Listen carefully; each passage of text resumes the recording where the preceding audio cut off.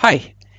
So the question that was sent to me today is, what is the greatest misinformation you have read about book publishing? So there are a number of things that come to mind. But first, it's an excellent question because if you're getting started with self-publishing in general, I'm assuming we're discussing self-publishing, not just publishing with traditional publishing, though there's a whole series of misinformation that's passed out about that.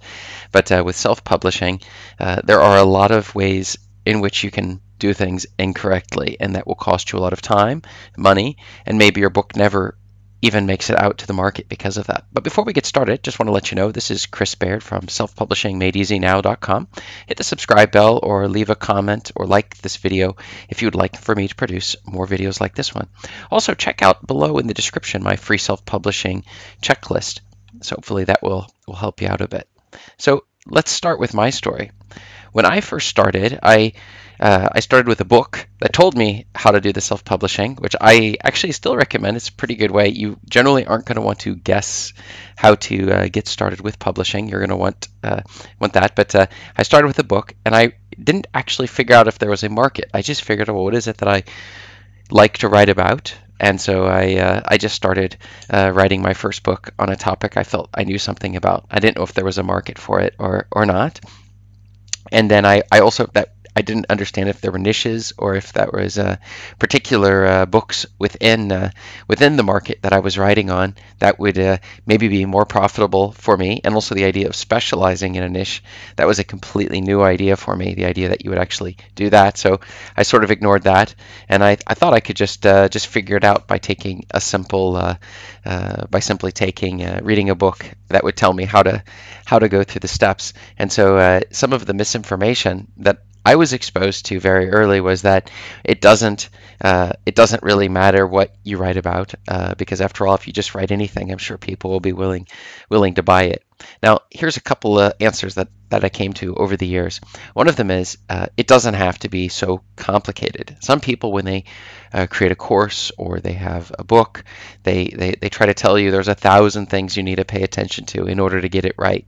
So that can be a serious problem because if you obviously see that this is going to be so complicated and that if everything isn't right, you're not going to sell any books and you might as well not even bother, that is a major piece of misinformation.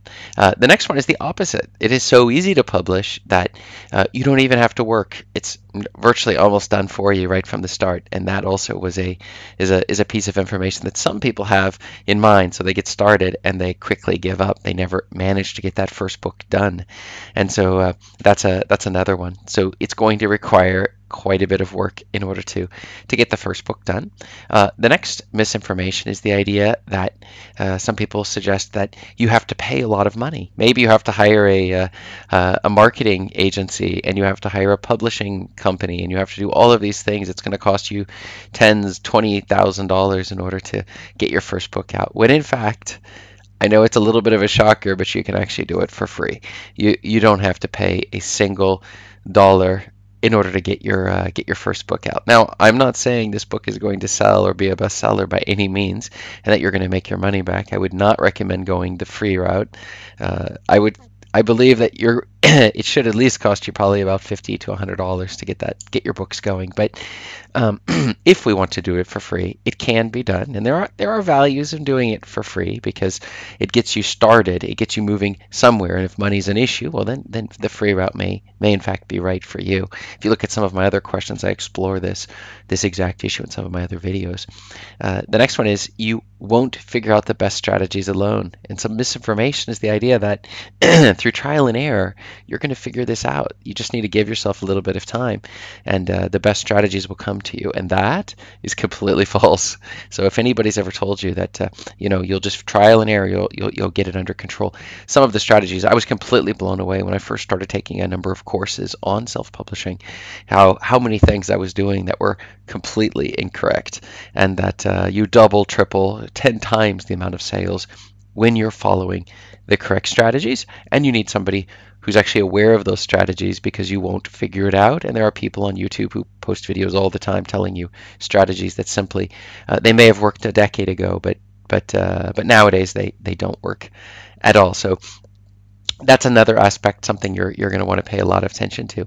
And the final one is that the rules of the game are changing continually, and that sort of connects to the previous one, which is something that may have worked 5 years ago may get you banned from Amazon today. So I would highly recommend you not try to just take old content and see if you can something somebody said worked previously and just keep running with it. If you see your sales dropping, it's time to mix things up, to figure out what changes need to be made, and try new strategies. So staying informed, being in a community, being aware of the latest things is an excellent way of making sure that you do not fall for the misinformation surrounding the issue of old strategies still working. Now, some of the basics and fundamentals they stay the same because psychology, the nature of marketing, and the nature of sales do not change over time.